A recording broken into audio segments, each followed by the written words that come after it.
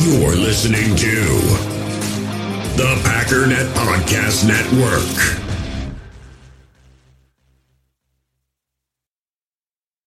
When you need mealtime inspiration, it's worth shopping Kroger, where you'll find over 30,000 mouth-watering choices that excite your inner foodie. And no matter what tasty choice you make, you'll enjoy our everyday low prices, plus extra ways to save, like digital coupons worth over $600 each week. You can also save up to $1 off per gallon at the pump with fuel points. More savings and more inspiring flavors make shopping Kroger worth it every time. Kroger, fresh for everyone. Fuel restrictions apply. Another day is here, and you're ready for it. What to wear? Check. Breakfast, lunch, and dinner? Check. Planning for what's next and how to save for it? That's where Bank of America can help. For your financial to-dos, Bank of America has experts ready to help get you closer to your goals. Get started at one of our local financial centers or 24/7 in our mobile banking app. Find a location near you at bankofamerica.com/talktous. What would you like the power to do? Mobile banking requires downloading the app and is only available for select devices. Message and data rates may apply. Bank of America N.A., member FDIC. Actually, it's the lead play in our offense. Yes, a YN or a tight end to open up somewhere between 6 feet and 9 feet. Get an isolation with the linebacker. Come to tackle, take the defensive end if he's over him. If he's not, to drive down on the first man to his inside.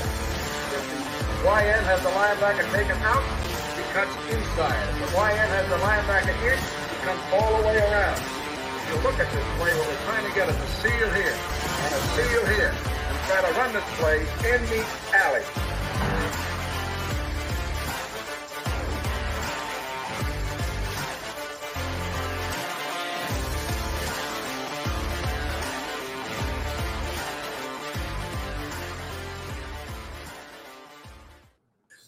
What's up, guys? Welcome into Packers Total Access. My name is Clayton. You can check us out on Packernet.com. You can find me on Twitter at Packers_access. I'm joined alongside Tim, live in Green Bay. Just back to talk a little Packers tonight. I tell you, we got about 60 degrees today, going to be 62 tomorrow. It kind of feels like, man, the draft should be tomorrow, right?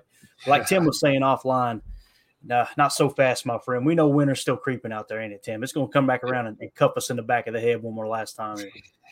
You know it, without fail.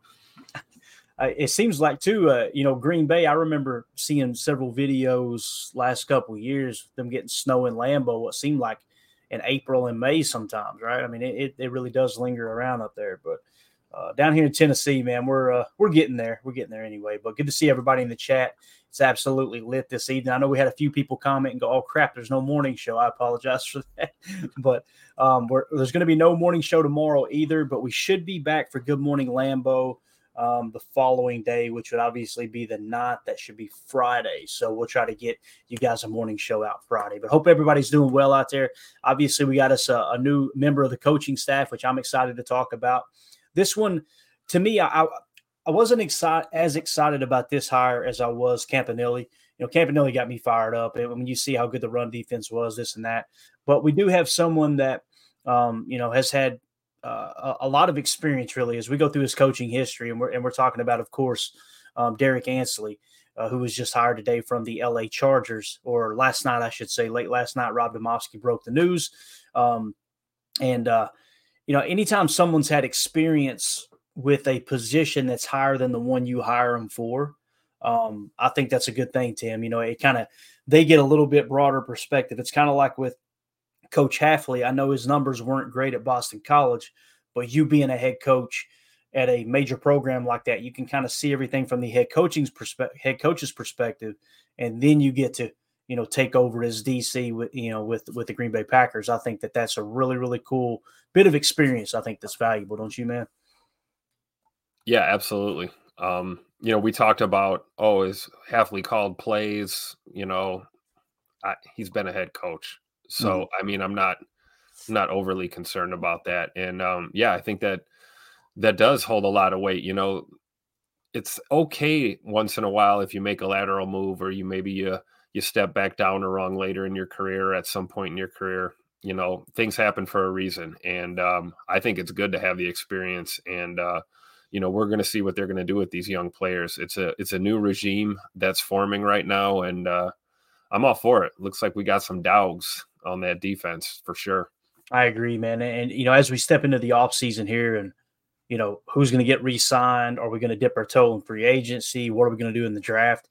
You've got kind of this really good baseline set, I think. You've got some really good players on this team, and you got an opportunity to take a step in the right direction and really kind of solidify what you did last year. It's all going to come down to protecting the ball and taking the ball away, which we talked about last night, right? But Jay with the super chat, appreciate you, buddy. I love the profile pic too, by the way, man. That one of my favorite memes going around the old intro web right now is Mr. Kurt Angle and that 1,000-yard stare. But anyway, he says, missed the last pod, but I think the new linebacker coach will really help bring the best out of Gary and LVN. Great pickup. Go Pack, go.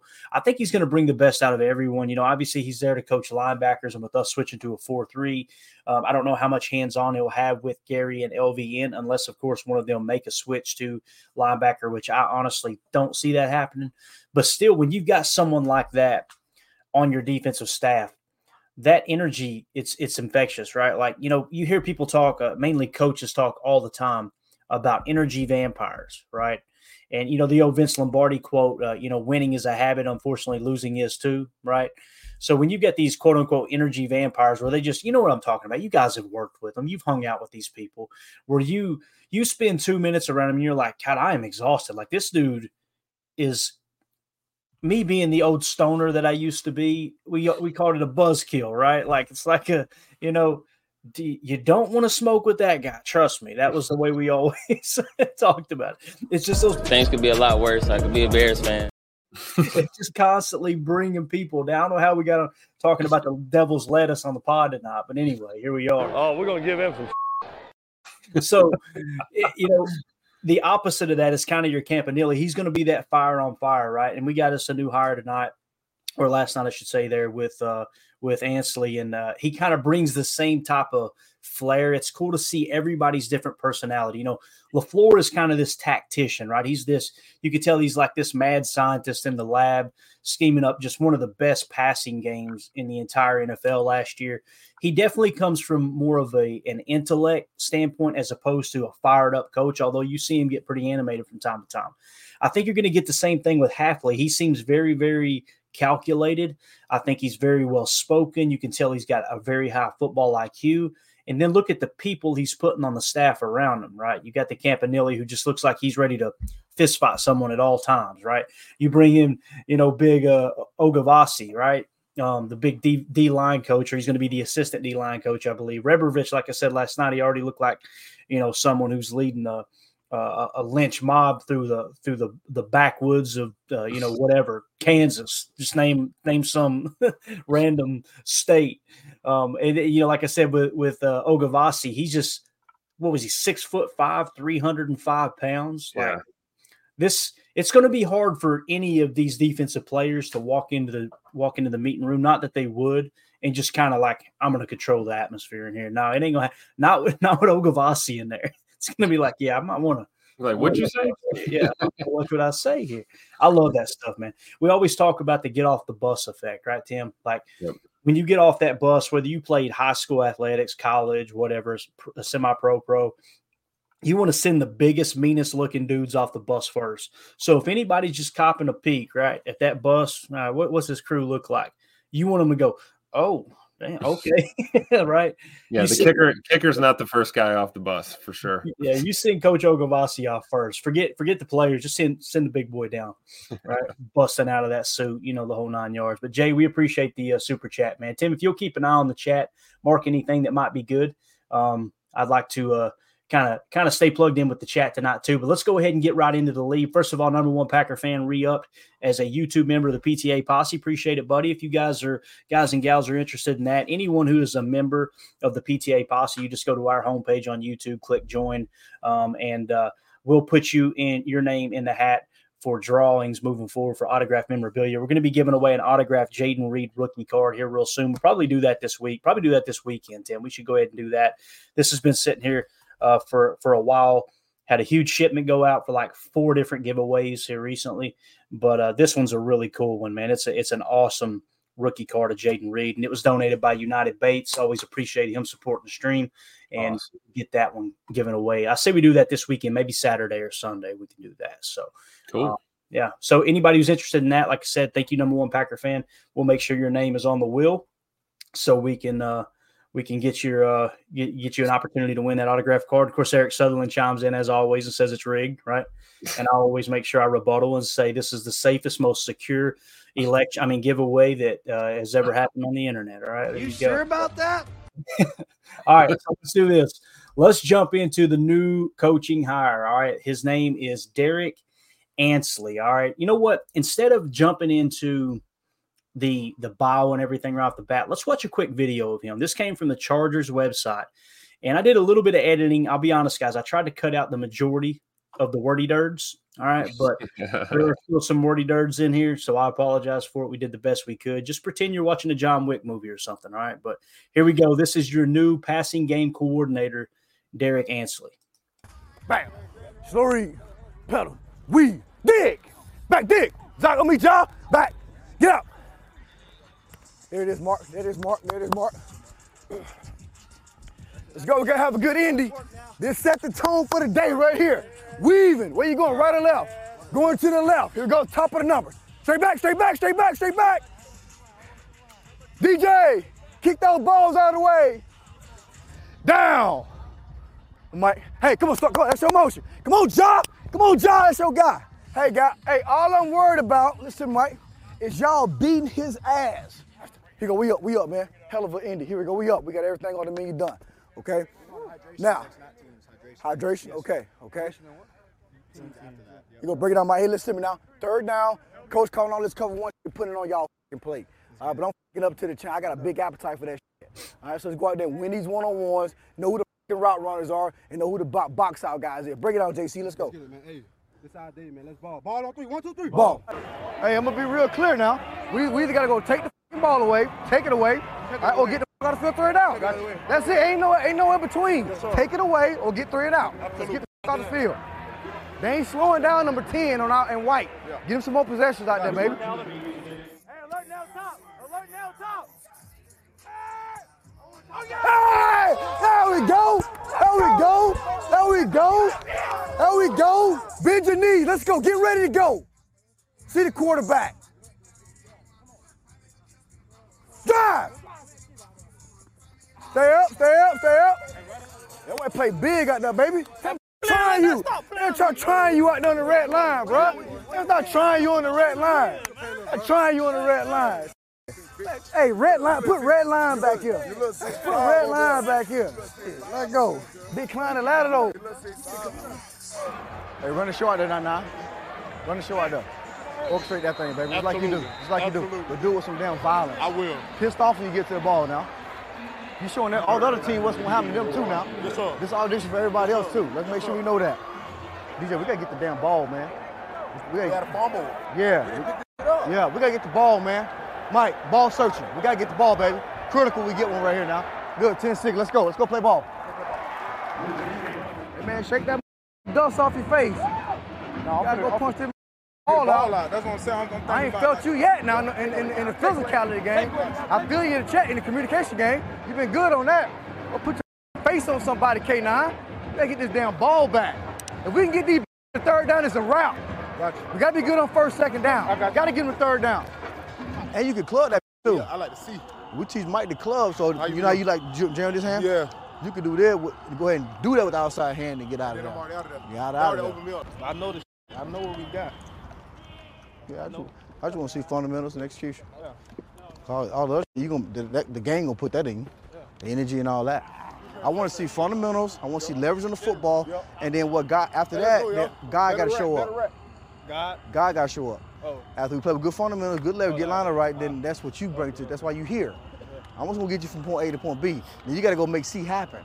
Make it happen.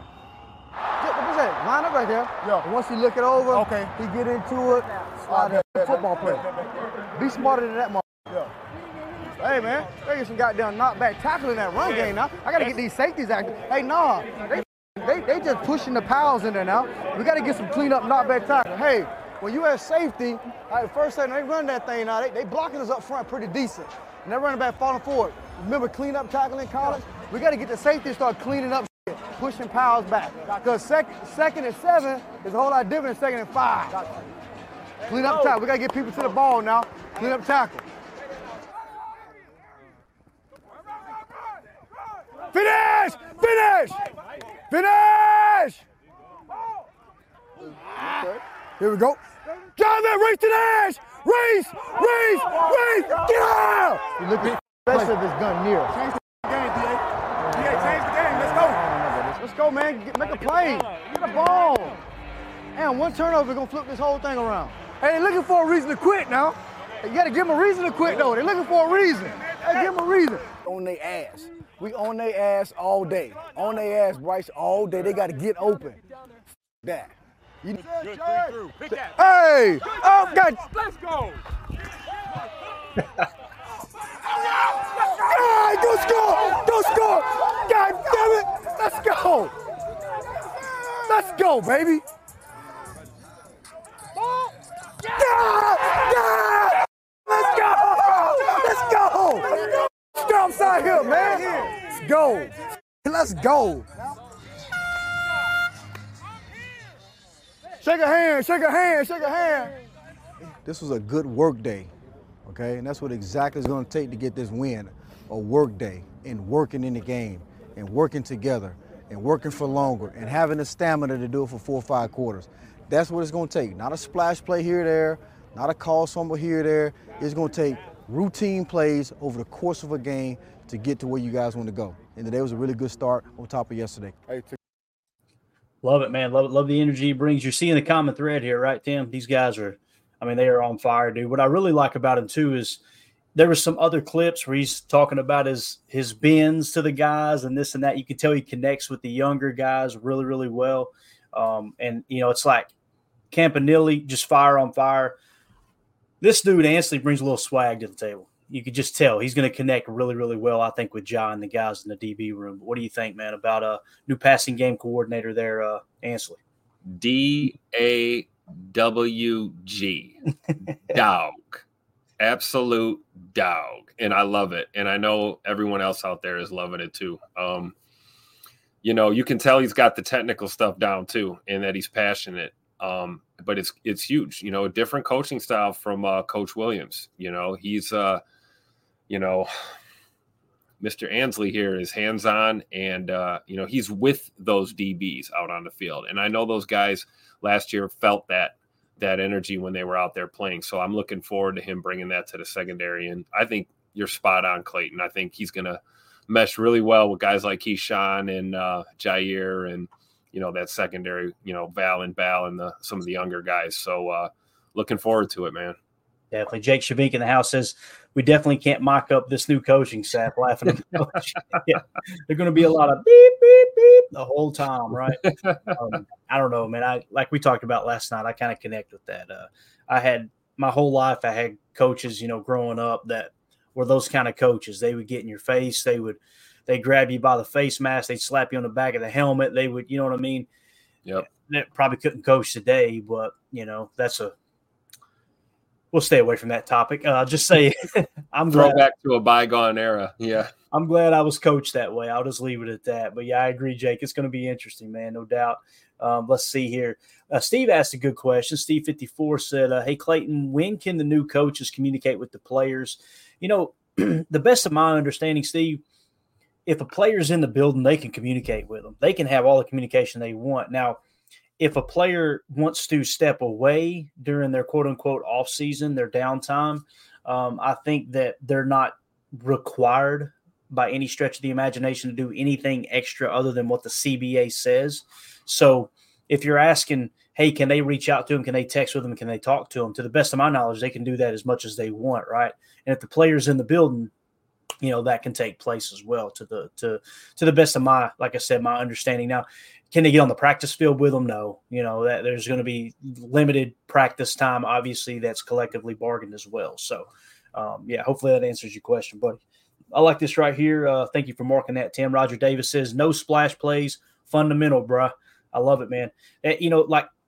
Don't try to do too much. It's really what we talked about with Bill Belichick. And I don't know if you guys seen, but Stephen Belichick got the DC job with the Washington Huskies. I am so excited to see that dude get out of his dad's shadow, because people have anyone who doesn't follow the Patriots has no clue that Stephen Belichick's been calling the plays the last 2 years for the defense, which has just been a phenomenal defense in New England. So I'm excited for him to kind of step out. But this right here, the no splash plays fundamentals, bro, it goes back to what Belichick said. Just do your job. You don't have to do anything amazing. Just focus on the 2 or 3 things that's your responsibility. Just do your job. That's what I thought of when we heard Coach Ansley say that, Roger. So I like that quote as well. My favorite quote, though, was do it with some damn violence. I love that, man. It's like, let's be pissed off when you come to the ball, right? Yeah, exactly. I love it. Arrive angry. Jacob Buss in the house says, stuck at work, fellas, but our new D-line hire gonna make me run through a brick wall head first. I'll tell you all of them, right? You know, I know he had responded to the linebacker coach there too, Campanelli. I love it, man. I think we're putting together a really, really cool crew, and I think it's going to be exciting regardless of the results. It's just seeing it because it's not like they just went to one organization, said we want him, and him, right? We were all worried they were going to go to Boston College and just pluck them all out. Well, he goes and gets Ogabasi from Boston College, obviously. All right, you can help with D-line and Rabrovich. Then you go over here to the L.A. Chargers, and obviously this dude was a DC for Staley. And listen, the numbers weren't great with L.A. That doesn't mean he's not going to be a great. Passion, drive, and patience. The formula for winning championships is also what keeps your ride or die alive. eBay Motors has everything you need to maintain your vehicle and level it up to peak performance. Superchargers, roof racks, exhaust kits, LED headlights, and more. Whether you're into speed, power, or style, eBay Motors has you covered. With over 122 million parts for your number one ride or die, you'll always find exactly what you're looking for. And with eBay Guaranteed Fit, your part is guaranteed to fit your ride every time or your money back. Because with eBay Motors, you're burning rubber, not cash. With the parts you need at the prices you want, it's easy to make your car the MVP and bring home huge wins. Keep your ride or die alive at ebaymotors.com. Eligible items only, exclusions apply. In the hobby, it's not easy being a fan of ripping packs or repacks. We get all hyped up thinking we're going to get some high-value Jordan Love card, but with zero transparency on available cards and hit rates, it's all just a shot in the dark. Until now, introducing slab packs from arenaclub.com, the only repack that provides real value, a complete view on all possible cards, and clear hit rates for each one. Now when I buy slab packs on Arena Club, it finally feels like I know what I'm getting. And honestly, the best thing for me and my son is the fact that we're kind of novices into this.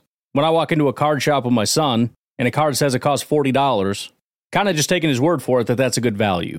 So I appreciate the transparency on grading, as well as just getting excited about seeing what you could potentially get. Right now, you can get 10% off your first purchase by going to arenaclub.com/packdaddy. Wow, that's crazy offer. 10% off a $400 slab pack. That's $40 right there. Anyways, that's arenaclub.com/packdaddy for 10% off your first purchase.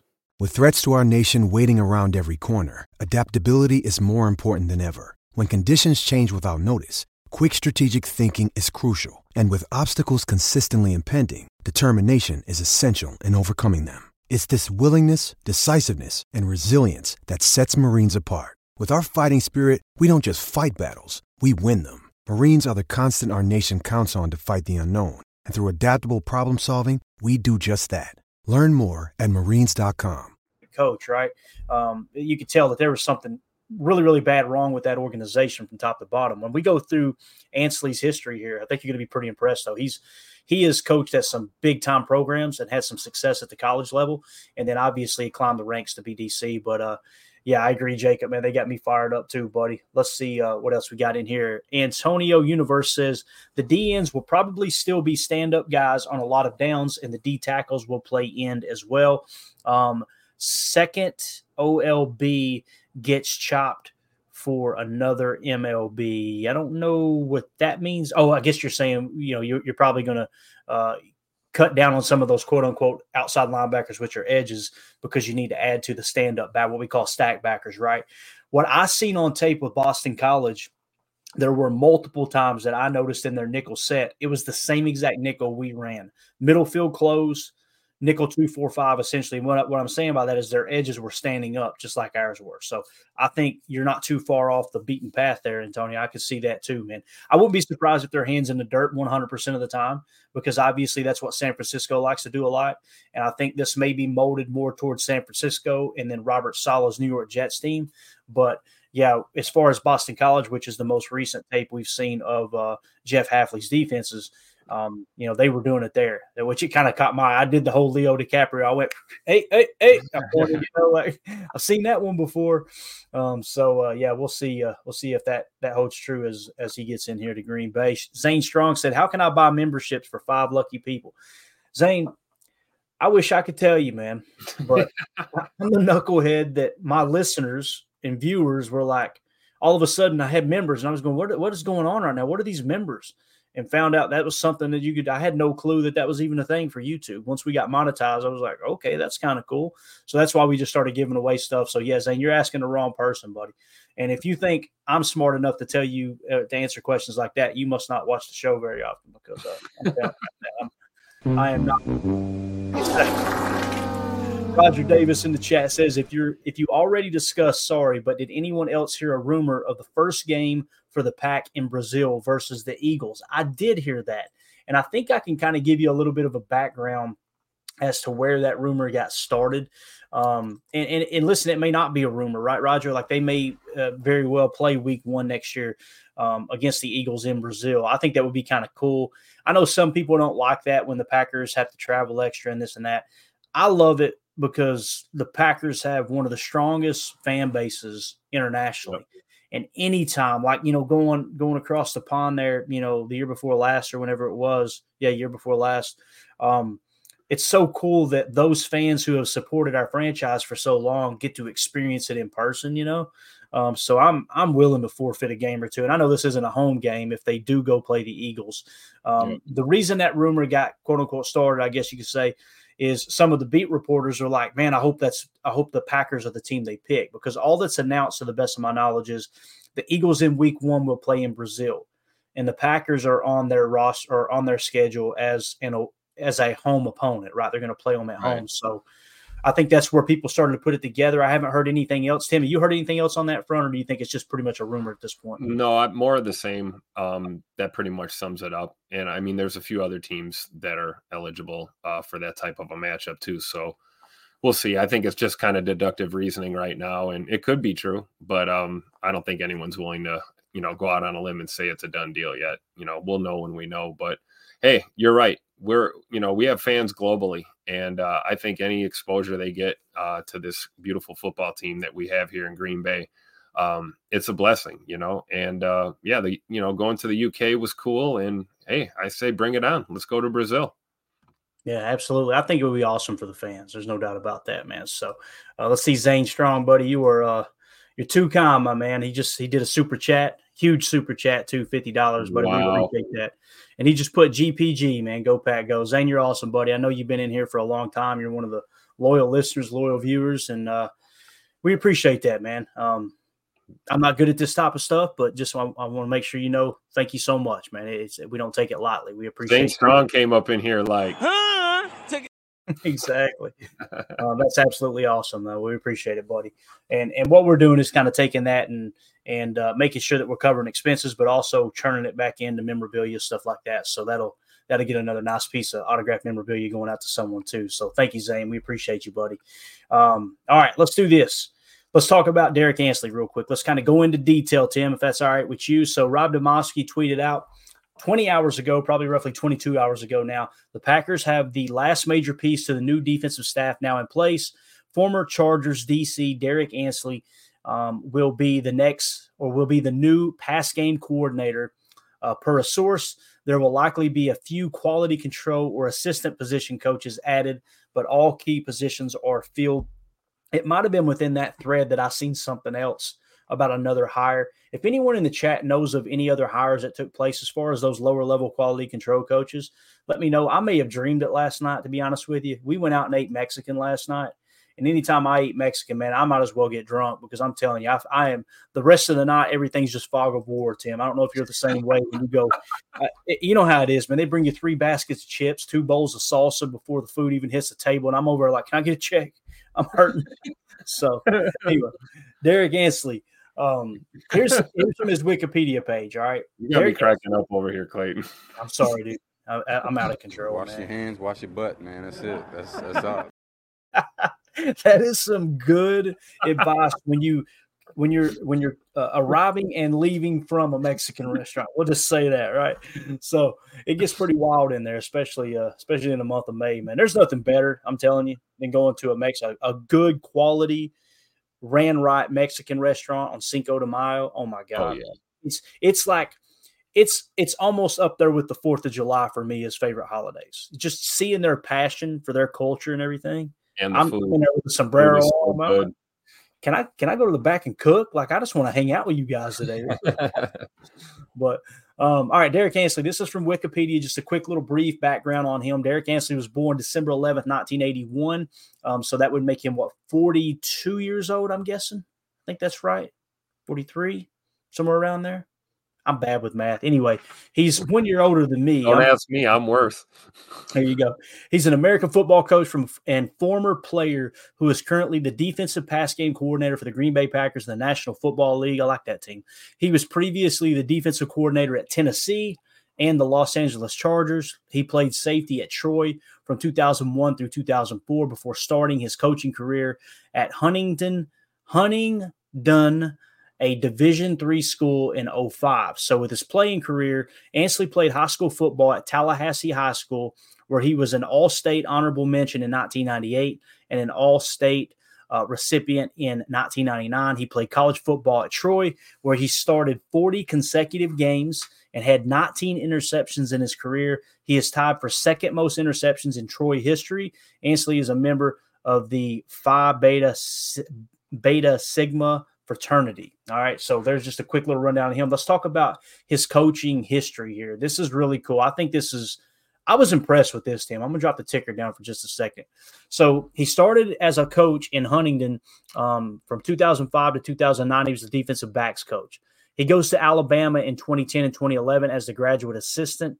He then went to Tennessee in 2012 as the defensive backs coach. Then he goes to Kentucky from 2013 to 2015. I don't remember him being there because I'm not that plugged into the coaching staffs in college, but that's pretty cool that he was the defensive backs coach at Kentucky from 2013 to 2015. He went back to Alabama from 2016 to 2017 as defensive backs coach. Then he makes the jump to the Oakland Raiders in 2018 as the defensive backs coach. Then he goes to Tennessee, right? I'm assuming that's the Tennessee Vols because it doesn't say Tennessee Titans, right? From 2019 to 2020 as the defensive coordinator and defensive backs coach there. Then he goes to the LA Chargers from 2021 to 2022 as defensive backs coach. And then they promoted from within him to defensive coordinator last year. Okay. And then obviously the Packers picked him up this year. So what you see is this, there was no setbacks, right, Tim? It was just a steady increase in roles throughout his entire coaching career. Huntingdon, then he goes to Alabama as a graduate assistant. Then he goes to Tennessee as defensive backs coach. Then Kentucky as defensive backs coach. Alabama was a big improvement there, right? Jumping from a program like Tennessee and Kentucky. Well, at the time, Tennessee, who was pretty bad in 2012, if I remember correctly. Kentucky, obviously, always bad. I'm a Kentucky fan. I can say that. Then he jumps to Alabama. That's a big increase. Then he goes to the NFL, then back to Tennessee as DC, and then comes to the LA Chargers as defensive backs coach, and then gets that, like I said, promotion as DC. So just steady improvement. Another thing, too, career highlights and awards. 2011. So where was he in 2011? He was at Alabama as a graduate assistant. They were the BCS national champion that year.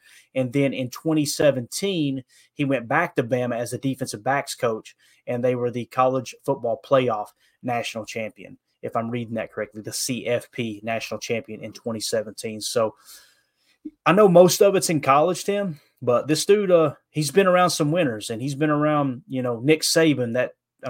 Who else better to learn from, especially on the defensive side of the ball with his red too and everything that Nick Saban learned from Bill Belichick and them being close friends and studying each other and passing coaches back and forth from college to the pros. He's been around some great coaches, no doubt, man, but pretty cool history there, right?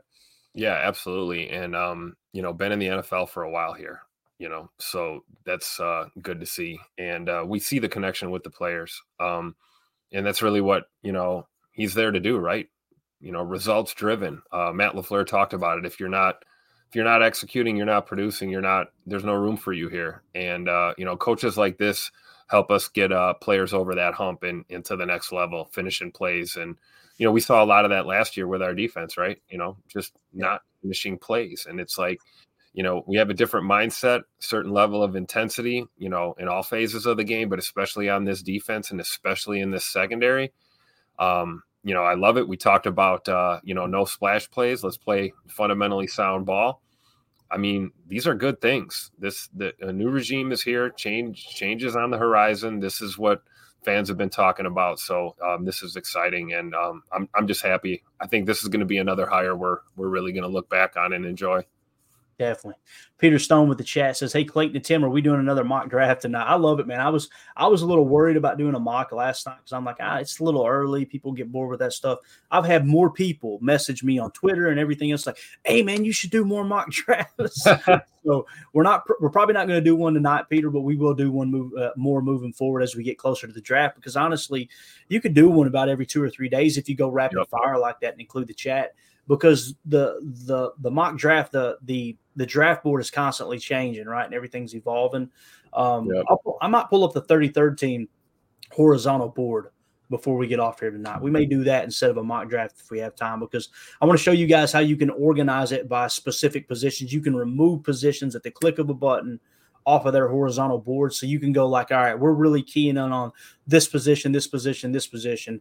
You can remove everything else and see how the board falls grade-wise. It's really cool. So maybe we can do one too and not disregard trades. Maybe we'll just free for all, and any proposed trades we'll ask the chat and see what the heck happens, right? That'll be a 2.5-hour podcast. About it. Because I'm that guy going, I'm always bargaining. I'll even go seek a trade. You know what I mean? Yeah. But Paul Robertson in the chat said, Zane just bought Clayton a meal at a Mexican restaurant. Well, half a meal for Clayton.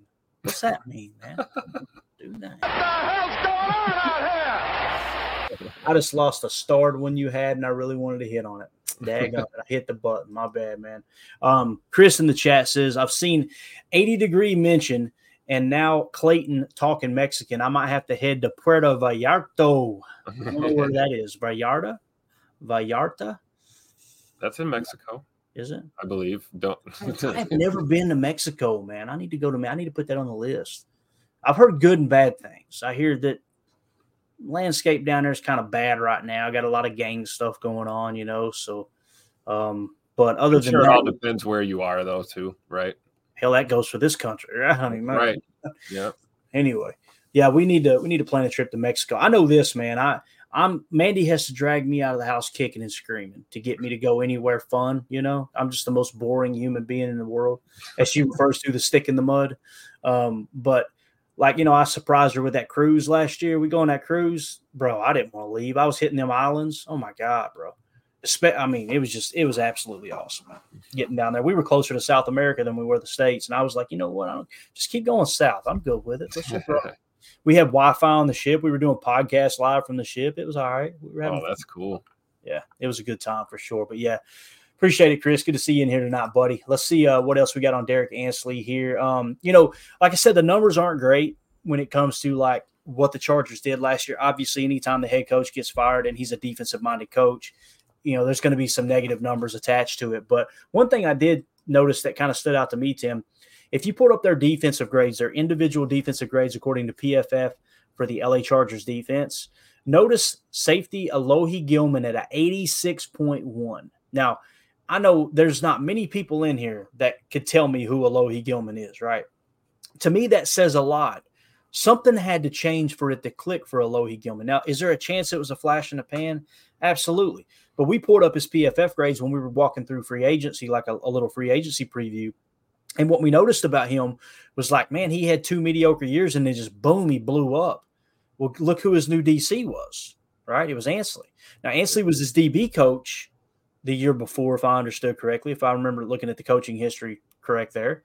So the fact that he took over as DC and Alohi Gilman kind of blows up, I don't know, man. Couple things here. Maybe he gets the most out of Darnell Savage, right? That could definitely be the case. Maybe if they do bring Savage back or whatever safety we bring in, whether we draft my boy Nubin or we go with everyone else's favorite Kinchins or whoever they may bring in at safety, or they go get Alohi Gilman. maybe this guy, maybe Ansley can help pull that out of him being the passing game coordinator, right? So the other one too there, Asante Samuel Jr., which everybody expected him to be good coming out of the draft. He had a pretty good year there as well. So you had two DBs that were basically in the top 4 highest graded players on that defense. And, obviously with Ansley having that defensive back background, I think he probably had a lot to do with that. So pretty cool stuff there. Getting results, right? We just talked about it. Results-driven business. Absolutely. I didn't realize Khalil Mack had such a good year too, Tim. It seemed like he fell off there a few years, but he looked like he was back, right? Yeah, for sure. All right. So just wanted to kind of point that out real quick. So as we kind of wrap up there with the coaching changes, here is the new ghetto board that I created, right, until the Packers update there. Ghetto board. Yeah. None of this font is the same. Look at how the font is all different. I'm just patching it together as we go. So you got an update. Yeah, you see up in the upper right, passing game coordinator on defense, Derrick Ansley, obviously a new hire. So of the main cogs in this coaching staff right now, you've got what, 1, 2, 3, 4 that are brand new. To the best of my knowledge, Justin Hood hasn't been replaced yet. He did get the old, but anyway, there it is. Good stuff, Tim. So he's gone, and obviously Wendell Davis is returning. The last I heard, I haven't heard they've canned him yet. Obviously, Jason Rebrovich, they were keeping around. They just kind of switched him over to defensive line, and it sounds like Vince Ogabasi is going to be assistant defensive line coach, so he's going to be working hand in hand with Rebrovich. With Rebrovich being the quote-unquote pass rush specialist the last few years, I think he's probably going to key more in on the edge, and big boy Vince Ogabasi probably going to help with the interior defensive line. I love that. Like, get as many hands in there to help as possible, Tim, when someone's struggling, right? And we pointed out against the run last year, they really struggled stopping the run. The Packers did, right? And they, took a slight step back in passing defense as well. But, rather than have one guy go, all right, you coach the defensive line, how about getting 2 guys in there, 2 sets of eyes on it, right? I think that's going to help. And then, of course, we pointed out that you bring in linebackers coach / run game coordinator Anthony Campanelli from Miami. Miami had one of the best run defenses in the entire National Football League last year, which we pointed out they had the least amount of explosive plays, which are running explosive plays, which are running plays that gain 12 yards or more on those individual plays. They had the least amount. I think with 20 was the number. So you're trying to shore up the run defense there. You put an extra hand in there. Last year it was just kind of Jerry Montgomery working with the D line. And then, of course, you had the pass rush specialist, Jason Rebrovich. Now I kind of feel like you got both of those guys working in unison on what will probably be a 4-man front in your base defense with them. It's pretty much confirmed now. Spoon got it confirmed. Jason Wilde got it confirmed. We are switching to a 4-3 front, which essentially means we're going from the 34 jam, which was 3 down linemen, right, typically within the tackles, and then you had your 2 wide 9s. We're now going to be going to a 4-man front where, as opposed to having 5 on the line of scrimmage, you're going to have 4. Some people hear that and they think, man, won't the run defense take a hit there because you got less people on the line of scrimmage? It's why I was rolling my eyes last year and kept getting frustrated when people were talking about, you got to get more people on the line of scrimmage to play the run. No, you don't. That's not how it works. Like, if you're too aggressive up front like that, one of 2 things are going to happen. Yeah, you're either going to get them for a loss, or they're going to house that thing on you because everyone is out of their kind of their run gap responsibilities. Everyone's being overly aggressive. So you can definitely be too aggressive when it comes to the run defense. So I'm excited to see this 4-3 defense come together because, like I told you guys last night, ever since I started diving into studying the Packers and understanding the schematics and trying to understand what the coaches are actually seeing on film, what, taking your eye off the ball, what are they trying to accomplish on defense, they've always been a 34 front. I'm really, really, really excited about, for the first time ever, studying in depth a 4-3 defense. So, again, you got Ryan Downer returning as defensive backs coach. I believe he had a little bit of coaching history with Halfley from the Cleveland days, if I understood correctly. I may be getting him mixed up with Greg Williams, but one of those 2 guys, obviously Greg Williams is gone now, so it might have been Ryan Downer that had that tie. You got him in. And then, of course, like I said, Wendell Davis returning, and we'll wait and see who's going to replace Justin Hood. But, Tim, I'm liking the way this coaching staff's coming together, man. Jeff Halfley, the mad scientist up there. Got the big boy Vince Ogabasi with the assistant defensive line title there. You got Derrick Ansley, Mr. Energy. We just played his video as a passing game coordinator on defense. You've got Ryan Downard returning as DB coach. Obviously, Matt LaFleur thought highly of him. New linebacker coach, run game coordinator Anthony Campanelli. Like I said, great run defense in Miami. Defensive line coach was your pass rush specialist in Jason Rebrovich, one of the up-and-coming stars as far as young coaches go. And then Wendell Davis returning, man. I'm feeling good about it, Tim. I'm feeling really good about the direction they're going, dude. Yeah, this puts everything in perspective. I mean, total shift in culture on the defensive side of the ball. And, you watch this intensity and stuff spill over into special teams and into our offense as well. I mean, that can be contagious when you see, it's no secret the defense has been, kind of the reason why it seems like we couldn't really get over the hump, right, especially in playoff football. So, when you change that culture on that side of the ball, I mean, that's going to make, J Money and the boys on offense just go to work that much harder on their end. So I'm looking forward to complimentary football in 2024 for sure. That's going to be huge too. The situational aspect is what's going to be absolutely like you've got to be able to take advantage of what the offense is doing good, and the offense has got to be able to take advantage of what your defense is doing good. You've got to play that complementary football. The first half of the season last year, the defense played really, really well. The offense was cheeks. The second half of the season, the offense played really well, and the defense was cheeks up until, the little playoff run they had there, right? So, I think that situational complementary type football is going to be absolutely important for sure. Let's see what we got here in the chat. Let me drop that down again. That's how the defensive side of the coaching staff is shaking up as it sits right now. Let's see. Chris in the chat says, did you hear about Miles Watt as assistant wide receiver coach? That might have been the one I heard, Tim. I remember hearing someone. Paul Brettel. Yeah. The Paul Brettel break it. Good stuff, man. Good. Yep. So Miles Watt is going to be the assistant wide receiver coach. That's good information there. Did he play in Green Bay for a short time? Am I thinking right? Or did he not? I don't know why, but that name sounds right. Does. I feel like he did. Maybe he was on a practice squad or something. I'm not sure. But if anybody knows that in the chat, keep an eye on it, Tim, and we'll mark it. So look at Jake. Jake trying to push us over here. He says, mock draft time.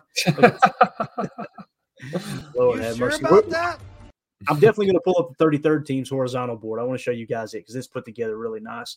Number one Packer fans say, Clay, do you think that Green Bay could be ahead of the fray in the defensive shift in the NFL? It's kind of a broad question, number one Packer fan. Like, defense, you guys are not going to like this answer, but defense is pretty simple. You're defending space is what you're doing, right? On offense, you're attacking space, and defense, you're defending space.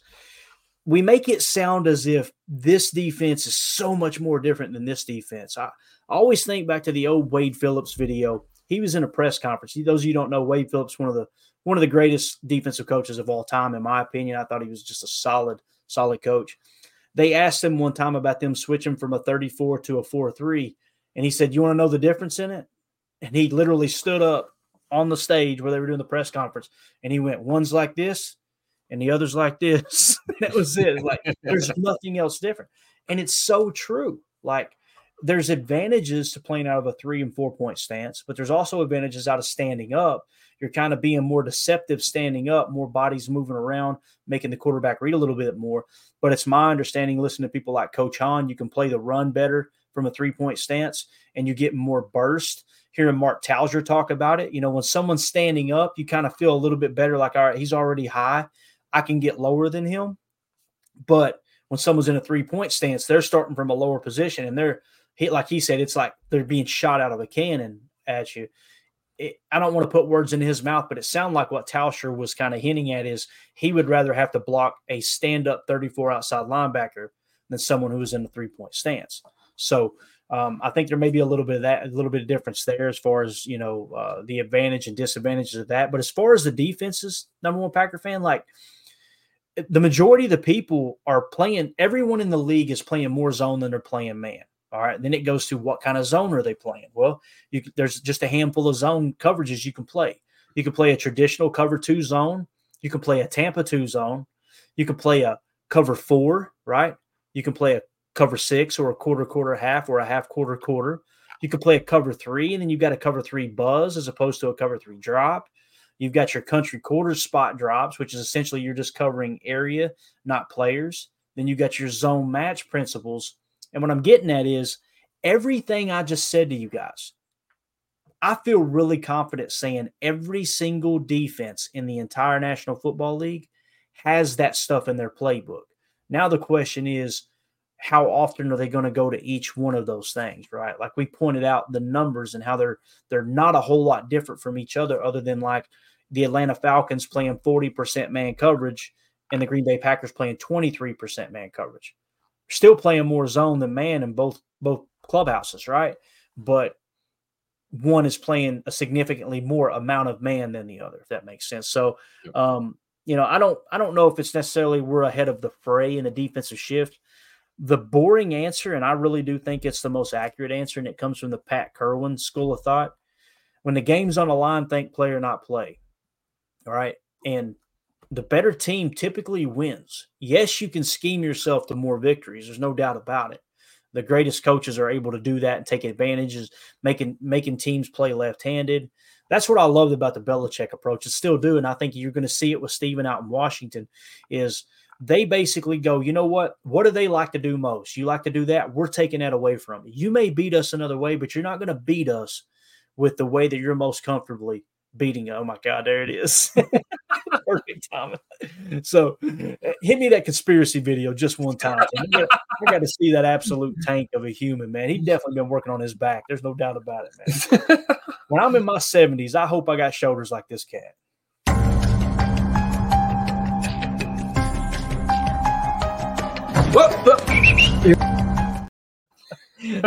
Belichick's a unit, man. He's a unit.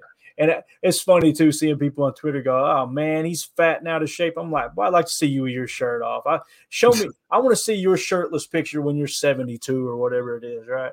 Right. You darn sure don't want to see mine. That'll get clipped. Somebody will clip that and put it on Twitter. Me saying, I want to see your shirtless pic when you're 72. You watch, it's going to happen. Good dumb deal. Anyway, hopefully that kind of answered your question there, Packer fan. I know it's not, and listen, I'm not saying I'm right. I'm very boring in that regard. You've seen everything up to this point, and the people that I study is like Greg Cosell. Greg Cosell cracked me up. The most animated I've ever seen Greg Cosell get on his podcast, YouTube channel, what have you, was people last year were saying the Chiefs finally figured out how to beat cover 4. Someone finally cracked it, and Greg Cosell was like, everybody knows how to beat cover 4. It's just when you key in on beating cover 4 with a dagger approach, right? Or whatever, walking that number 2 receiver out with an underneath dig or choice route central with Jason Kelsey, it's going to make it more difficult for cover 4 to cover that. It's not like they just unearthed this ancient technology that was lost. Like, oh, this is how you beat cover 4. Everyone knows how to beat each defense. It's just the timing in which you call it, how you disguise it, and most importantly, like Pat Kerwin said, think play or not play. Do you have the better players on your team, right? That's the big thing too. So there you go. Paul Robertson in the chat said, I'd love to see more shirtless pics. A-Fam, probably. So, quoting a who? All right. What else do we got here? We had a couple other things I wanted to hit on real quick. The Belichick picture just took us off the rails. Sorry, it's all my fault. It's all right. PFF put this stuff out earlier. I thought this was really cool. Actually, you know what? Let's save it for tomorrow, and let's look at this horizontal board real quick. Okay, let's do that. Let's save that for tomorrow. That way it's already keyed up. I'm going to share the screen real quick, and we're going to look at the 33rd team's horizontal board. This is really cool stuff. They're adding prospects every, I don't know about every day, but they're slowly getting their database built up. So this isn't finished. But I just want you guys to kind of see what I'm talking about. And I get geeked out over this stuff, man. I love horizontal boards this time of year. I'm going to zoom in so you guys can see it a little bit better here. Tim, let me know when you think it's zoomed in enough. And is that good enough there, man? That pretty good? Yeah, that looks pretty good. Okay, cool. So obviously the safeties are off screen. I wish they'd have took the time to fix that. You got to scroll over to see the entire board. But what I wanted to point out is, like, first of all, let's just look at the horizontal board. You got 4 players in that 7+ category. Okay, so at the very top, these 4 players are better than everyone else in the draft, right? Then it goes down to 6.9 on the grade, and you've got 2 players there with Adunzi at wide receiver and then Latham. Okay, so then you go down to the next tier, and it's 6.8. You got Drake May, Brock Bowers at tight end. You got tackle Fashanu, tackle Fuaga. Then you got edge defender Turner, edge defender Letu. You've got Kool-Aid McKinstry at corner, Nate Wiggins at corner. Then it goes down to 6.7, right, with Jaden Daniels at quarterback. Wide receivers, you got Coleman from FSU. You got Thomas Jr. from LSU. You got your second best tight end in the draft, just one tier lower than Brock Bowers. That's Sanders out of Texas. You've got Guyton at tackle in the 6.7 whatever tier there, I guess you could say. He's a tackle for Oklahoma. Then you go to Fontanu, I think is how you say it, Fontana maybe, guard/center. He's actually graded out, according to the 33rd team, higher than Powers Johnson at Oregon, okay? So there you're seeing your first two interior offensive line, Tim, according to the 33rd team, coming in at the 6.7 spot. And what that means is, like, you know, look at all the players that are graded out higher than them. So when we're talking about make believe here for just a second. You're in the draft room, right? You're in the war room. You're running a draft. You're a GM. You're Brian Gutekunst right now. And let's say that all of those players in that, let's say that 3 of the players in that 7+ tier at the very top, let's say Caleb Williams is gone, Harrison Jr. is gone, and Neighbors is gone, right? But Joe Alt is there. All right. And let's say you're picking and the next available talent isn't until the 6.8 tier right here, right? Well, it's going to be really, really hard. Like, let's say, what are we saying we need? Safety, right? This is a good example. Look at Newbin down here, right? On the far right here. Look at Newbin and just how far down he is. They've got Newbin graded higher than Kinchins, okay? But they're in the same tier, which means make your pick. Which is your best scheme fit, essentially, is what you would do there. I know what your pick is, right? Well, mine is Newbin. I think Newbin's the better player, but like Jake has pointed out, and rightfully so, Kinchins is probably a better scheme fit. Now, the thing about Newbin, though, something else you got to take into consideration. We know how Goody loves his athletics profile.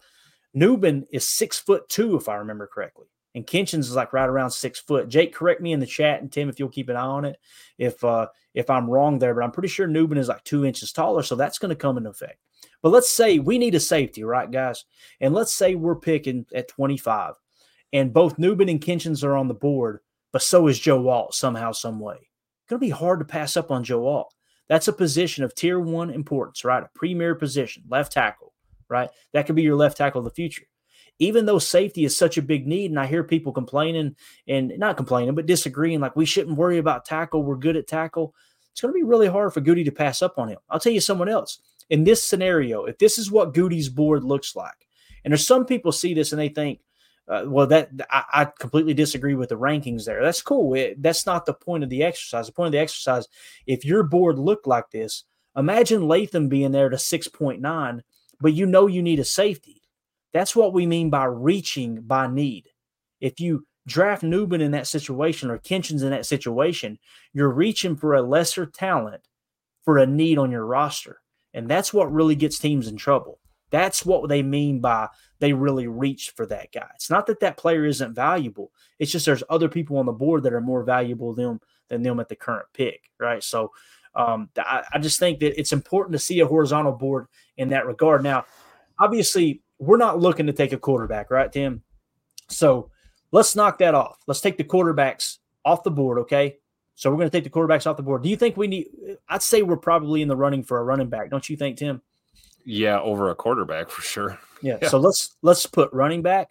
I don't think we need wide receivers, although there's a good chance. I would be surprised if Goody doesn't take a wide receiver if one falls in the right spot. Let's leave wide receiver off right now. We need one tight end. We named that as a need, didn't we? Let's add tight end to the board. This is what I'm talking about. It's a really cool setup 33rd team has. Obviously, you're always in the look and on the prowl for a tackle, right? We know we need interior offensive line. Let's add them on. Defensive tackle, I think it's safe to say we could potentially take a defensive tackle, seeing how bad the run defense was. The run grades were horrible last year, playing the run on defensive line. Edge defender, I want to say no, we don't need one, but we know Kingsley and Igbare is going to be starting the season on the PUP list or on the IR because of the ACL and how late of the season that the tear happened, right? So we got to include edge. We're in the hunt for linebackers. We pointed out that you could make a case for them trying to add 3 to 4 cornerbacks in this draft this year too, right? So we got to add corners, and obviously safety is a no-brainer. So when you look at it, we've got quarterbacks and wide receivers off the board. Now look at the board, Tim. Look at how this falls. This is why it's important for quarterbacks to be taken so early. I want every quarterback in this freaking draft off the board before we pick at 25. We know it ain't going to happen, but I want it to. I want someone to fall in love with Sam Hartman's flowing hair and take him before the 25th pick, because I want as many opportunity. I want the ultimate opportunity to take as many of these guys as possible. Like I want the board to look as close to this as possible when we pick. So with that being said, if we added the wide receivers back on the board, right, and we just tacked it on there, now they're on the far right. We'll take them back off in a second.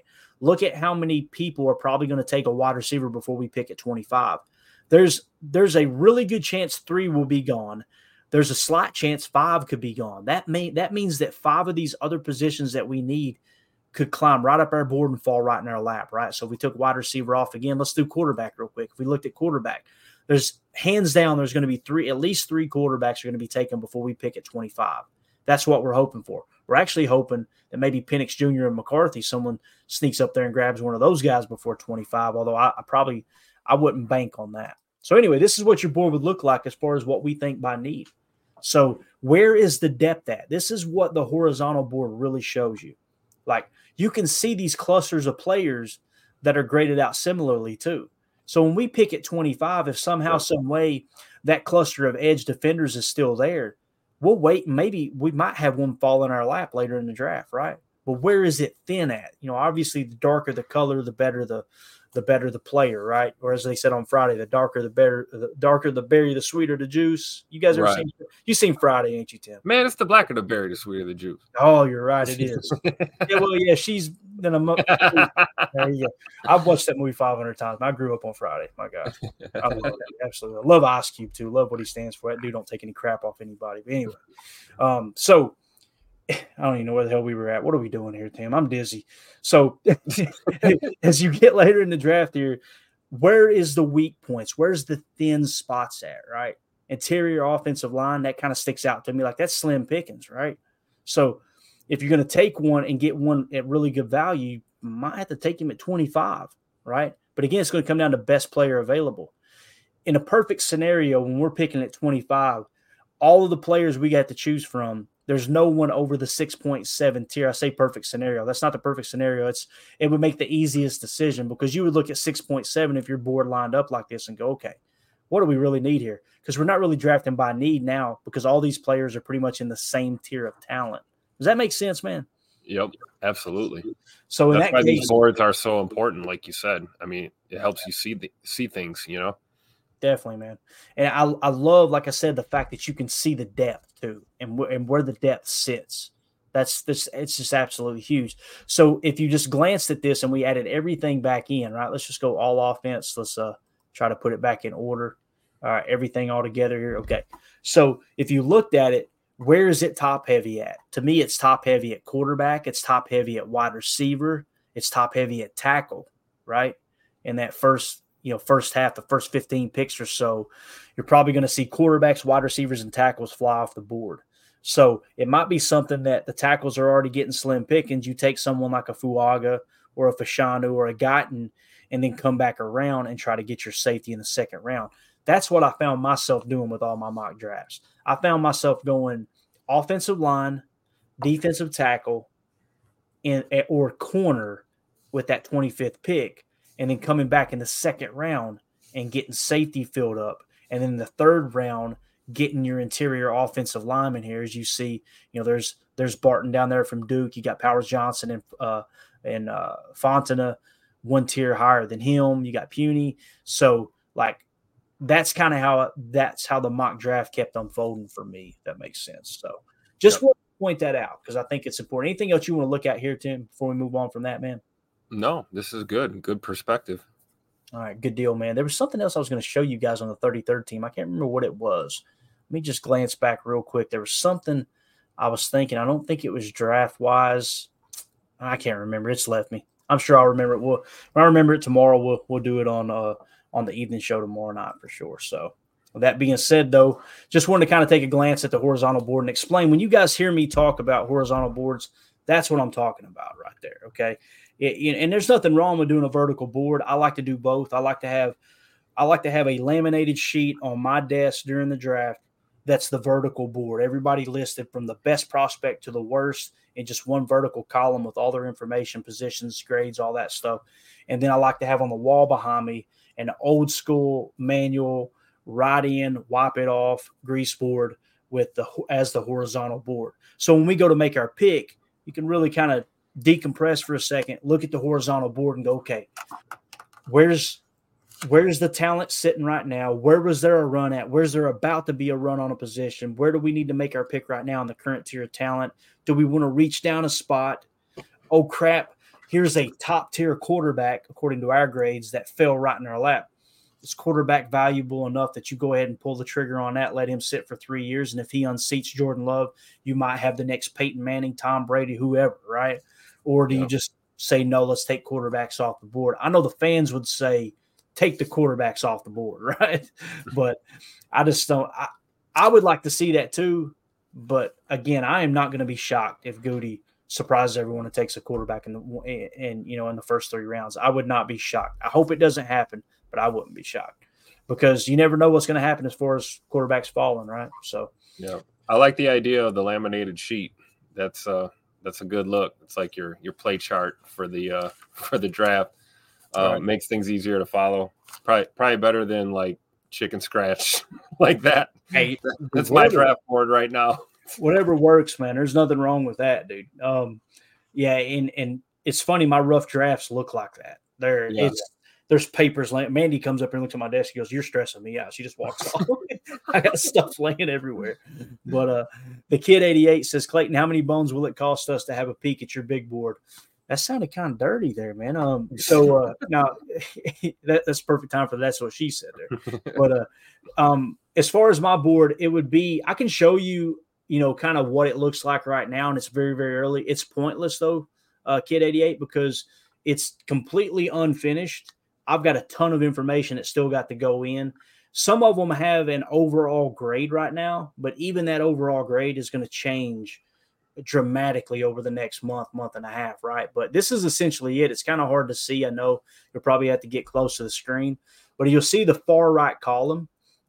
This is how my board sits. This is the vertical board, all right? So this is the vertical board that I'll have laminated on the desk as we're going through the draft. Obviously, the horizontal board would be these grades stretched out horizontally, just like we showed you, with a little bit of color coding involved as well. But that's my vertical board as it sits right now. Now, notice there's some players under you. You're looking at it going like Jeremiah Trotter Jr. doesn't even have a grade yet. I'm not finished with him yet. Okay. Right. So, and you can see all the different numbers that are going into the average grade. The lower the number, the better the prospect. People are going, how did you come up with that? It has evolved since 2010 is when I started doing this. And this is the system. It works for me. You guys do it however it works best for you. Like, you'll notice that they had those tiers, like their top tier being the 33rd team in most NFL teams will have just a handful of people in that top tier. And they've got way less tiers than me. My tiers run in increments of 5 points. So like, to put that into perspective, if you look to the far right at the top of the screen here in the H column, Marvin Harrison Jr. is hands down my best prospect in this draft.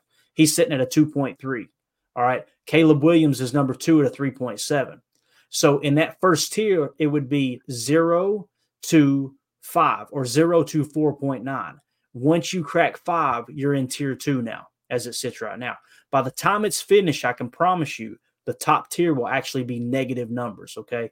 So just to kind of give you an example here, though, of how it sits currently. So tier 2 would start with Brock Bowers at 5.3, and then it would go to Drake May at 6.7. Then it would go to Odunze, probably butchering his name, at 6.7. And then that's the end of that tier, because anything 9.9 or less would be in that current tier. Once you crack 10, now from 10 to 10.4, right? Or I'm sorry, 10 to 14.9 is the next tier. So I do it in increments of 5 points.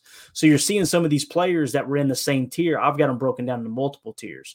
So it's probably a little bit of overkill, but that's just how my mind fires. I would rather have too much information than not enough information. It's just kind of how I'm really, really nitpicking with this stuff. So that's how it sits right now, though. So just to kind of give you a quick glance on my board, in the top tier right now, hands down, it's Marvin Harrison Jr., your best prospect. Then it's Caleb Williams, quarterback out of USC. And then in tier 2, you've got Joe Alt, tackle out of Notre Dame, Brock Bowers, tight end out of Georgia, Drake May, quarterback out of North Carolina. Then it moves on to tier 3. Now, here's the other thing. What we always mention, too, and I don't adjust my board to this fact. It's just you've got the mental note of Greg Cosell saying every April there's 2 different drafts.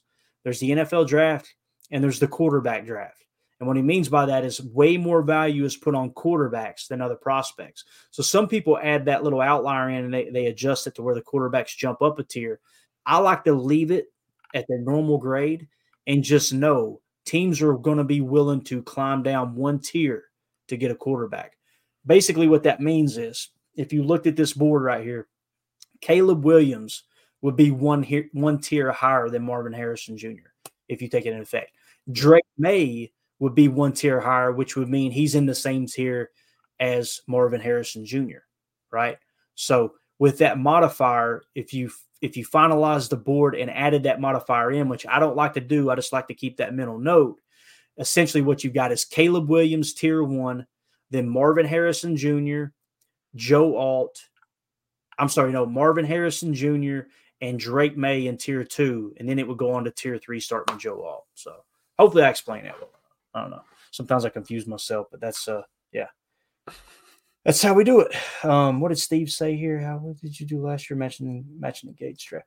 He says, Steve Rogers says, Clayton, how well did you do last year matching Gates draft picks? I don't know what you mean by Gates draft picks. Goodies probably. Goodies draft picks. Yeah. We did really well. And I'm not one to ask. Jake Shavink in the chat is the one that you want to ask as far as what fits Goody's profile the most. Now, I do know that they don't use RAS, but RAS by Math Bomb, there's like a certain cutoff. I want to say it's like 8.5 or 8.6 RAS score. The Packers in the last decade or whatever crazy it is have never drafted a player in the first round with less RAS score than that 8.5, 8.6 threshold, whatever it is. So I definitely take that into consideration when trying to guess Goody's picks. But last year we did a couple of mock draft exercises, and I was doing the pod by myself at the time. We probably need to do that this year, Tim, because it was really cool. I went through and did multiple mock drafts, and the purpose was I'm going to do 3 mock drafts using PFF. I'm going to do 3 mock drafts using the Consensus Big Board database. I'm going to do 3 mock drafts using the Draft Network, right? And basically I took best player available for what I kind of felt like matched our needs without reaching out of the current tier of talent. And the player that popped up the most, and this was the whole point of the exercises afterwards, to go back and go, okay, which player got drafted the most? Guess who the player was that got drafted the most in the first round for me last year doing that exercise? It was Lucas Van Ness.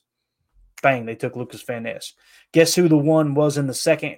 There was only one player that I drafted multiple times in the second round that it kept popping up, and that was Luke Musgrave.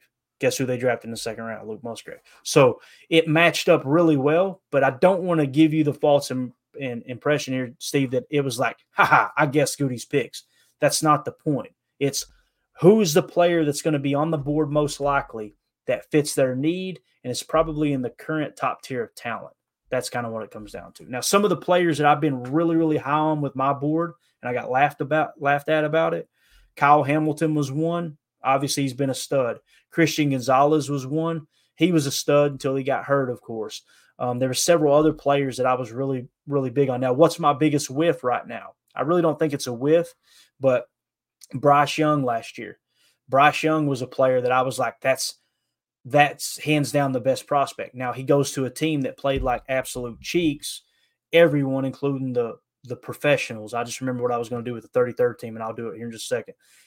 Everyone who's the professionals are saying, look, no one could win with that offense last year. It was so unorganized, and it was so out of whack that, Bryce Young is still that guy. It's going to take some putting the right pieces around him with the right coaching staff, the right scheme, all that good stuff. But the quarterback that I had handpicked as my favorite quarterback in the draft, though, was Stroud.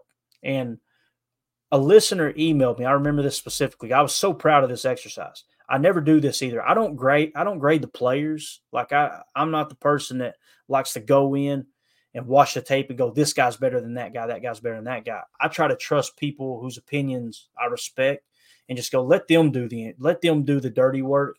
And I'm just going to use them as my lead scouts. But they asked me to specifically do this, to take all the top quarterbacks in the draft and grade them out. And I went through one by one. And what I came away with was Bryce Young's the best quarterback, but hands down, the best thrower in that draft was C.J. Stroud.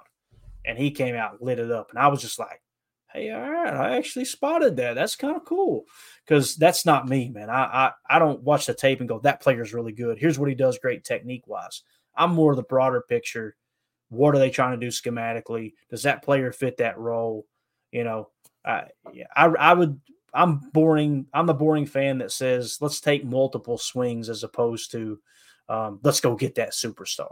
And that's why I disagree with Pat Kerwin forever. When I'd hear him say, think player, not play, I'm like, this old geezer. This is back when I was a stupid fan thinking I knew everything. And sooner or later, a little bit later on, I was like, I mean, damn, he's right, man. These great teams. Who won the Super Bowl last year? Somebody remind me. Yep. Had the best quarterback, the best tight end, one of the best centers in the game, right? And the Kansas City Chiefs are right back in it again. Like, it's hard to argue with that. Tell me the last time a team won the Super Bowl and they didn't have just this superstar leading the way. You know what I'm saying? Like, you think of Tom Brady dominating, right? Absolutely awesome. The GOAT. He's the greatest to ever do it, play quarterback. Aaron Rodgers, the year we won it, I know it was, 13 years ago now. Same thing, though. That dude was on fire. You couldn't stop Aaron Rodgers back then, you know? Yep. So there you go. Let me show you this real quick. This is what I was going to show you, Tim. You guys here in the chat, I think it's worth mentioning for sure. If you'll drop that comment down for me, Tim, I appreciate it, buddy. The reason I like the 33rd team, this is it right here. This is why it's called the 33rd team. When this was first announced that they were putting this together, I think it was Mike Tannenbaum that was actually putting it together. I got so freaking excited. This is why I take their information very, very, very seriously. These are the people. Here are the experts that compile this information, right? Their opinions, their information. They're the reason they have the most realistic draft board set up from a sense of how it operates, because their staff is full of former coaches, contributors, front office people, and players. So here's who's on their quote-unquote staff. These coaches contribute to the 33rd team's website. Chuck Pagano, former NFL head coach. Jay Gruden, former NFL head coach. RG3 troll at the moment.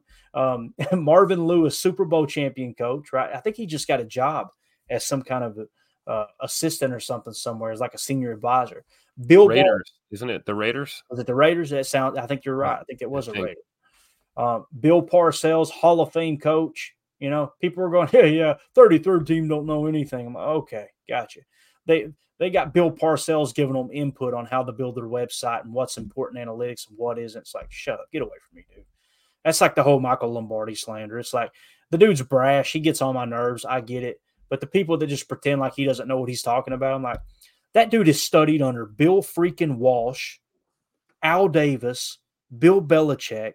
He's been a general manager in the league, and someone's going to try to convince me that they know more than him. What an idiot.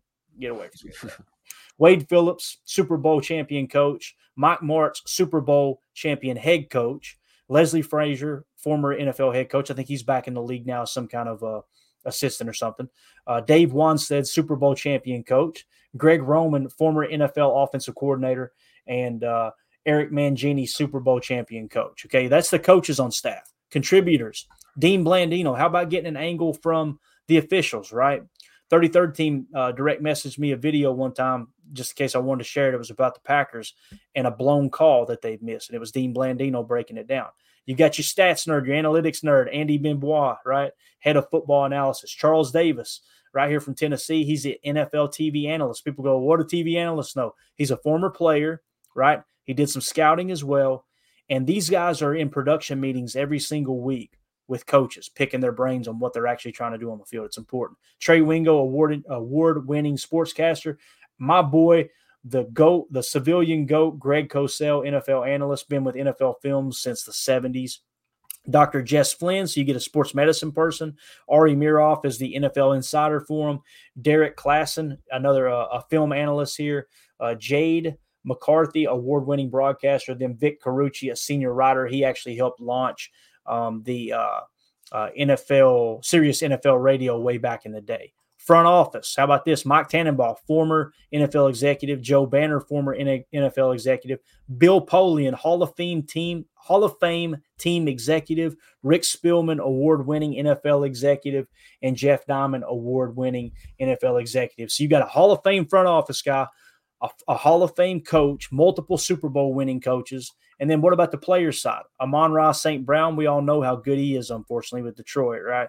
Fred Warner, the best inside linebacker in the entire National Football League right now. Rondé Barber, Hall of Fame cornerback. NFL MVP quarterback Rich Gannon. Wayne Trebet, one of the toughest wide receivers to go across the middle, played for the Jets back in the day. EQ Equinemius St. Brown, former Packers, now Chicago Bears wide receiver. Sorry that his team sucks, but that's what it is. Lavernius Coles, Pro Bowl wide receiver for the Jets, actually played alongside Wayne Trebet back in the day, if I remember correctly. Chase Daniel, former NFL quarterback, might be a current one. Samori Roll, all-pro cornerback, and then Ross Tucker. Love Ross Tucker and his podcast, former NFL offensive lineman. He played with like 6 or 7 teams. So I just wanted to mention that real quick. Like, guys, choose wisely who you listen to. And it doesn't mean people can't have opinions.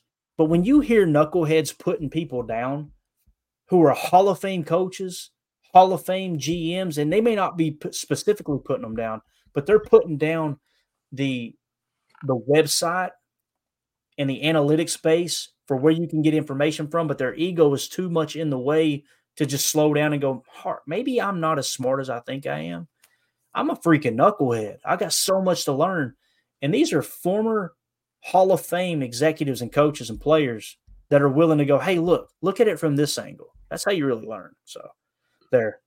Thank you for coming to my TED Talk. I didn't mean to do all that, but I just want to point out that's why I like the 33rd team. I think they've got great, great information. So there you go. With that being said, let's get out of here, man. This is I like what you said there. Number one Packer fan says, when you want to learn football, listen to football people. Amen, man. Amen. So Tim, you got anything, buddy? Yeah. Things could be a lot worse. I could be a Bears fan. Very well said, Ja. Very well said. All right, no show in the morning, guys. I got a busy day again tomorrow. We'll be back tomorrow night. But if everything goes as planned, you guys pray for me. Then Friday, bang, we're going to hit it with Good Morning Lambeau. Then a Friday, maybe not a Friday evening show because I got to go out to dinner with the wife. But Friday morning, we should be back to Good Morning Lambeau. And then Saturday, 2 shows that day. Sunday, 2 shows that day. And probably next week we'll have multiple days where we got 2 shows. But really appreciate y'all hanging out with us. This was a lot of fun. More mock drafts coming. Don't worry. Yeah, absolutely. I see you mark some chats. Let me hit them real quick. We'll go through it real quick. Chris said, you hear about Miles White? We hit that one, right? Reported by Paul Bretto. Got it. Paul Robertson said, an undrafted free agent out of Louisiana Tech in 2013. White caught 9 passes for 66 yards for the Packers in 2013. So it was the Packers. Looky there. Yep. And 7 passes for 88 yards and his lone touchdown with the Giants in 2015. Good stuff, Paul. Appreciate you looking that up. Jake Shavink says Kinchins is 5'11". Is that right? Yeah, 5'11", 206. Newton is 6'1". Is that what that is? Am I reading that right? 6'1", 208. Probably. Okay, so he's just under 6'2". Got it. So he was over a stretch, and when they were, he's trying to get on his tippy toes when they were measuring out that 6'2". It's funny though. You watch the program, you look at some of the programs, Tim, and it's like this guy in this program 6'3", the next one he's 6 foot tall. It's like, what happened? Like, how did that even happen? But thanks, Jake. Appreciate those numbers all the time. They cook the books. Oh yeah, absolutely. So that's a lot closer than I was thinking there, right? So not a huge size difference for sure.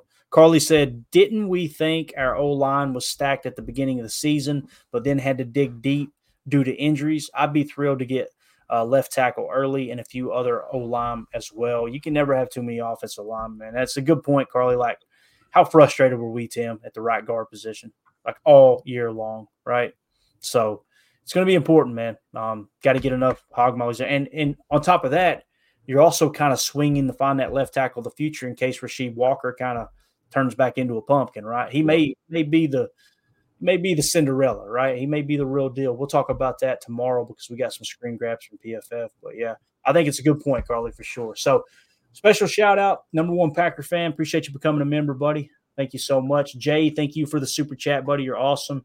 And Zane Strong, thank you so much, man. It's such a kind donation, buddy. We really, really appreciate you doing that, man. We don't take it lightly. So with that being said, we're out of here. Appreciate y'all hanging out with us. For those of you listening on the pod, thank you for making us a part of your day. As always, let's go out and be the change we want to see in the world. And go, Pack, go. The power sweep. Actually, it's the lead play in our offense. Yes, a YN or a tight end to open up somewhere between 6 feet and 9 feet. Get an isolation with the linebacker. Tell the tackle to take the defensive end if he's over him. If he's not, to drive down on the first man to his inside. If the YN has the linebacker taken out, he cuts inside. If the YN has the linebacker in, he comes all the way around. If you look at this play, what we're trying to get is a seal here and a seal here. And try to run this play in the alley.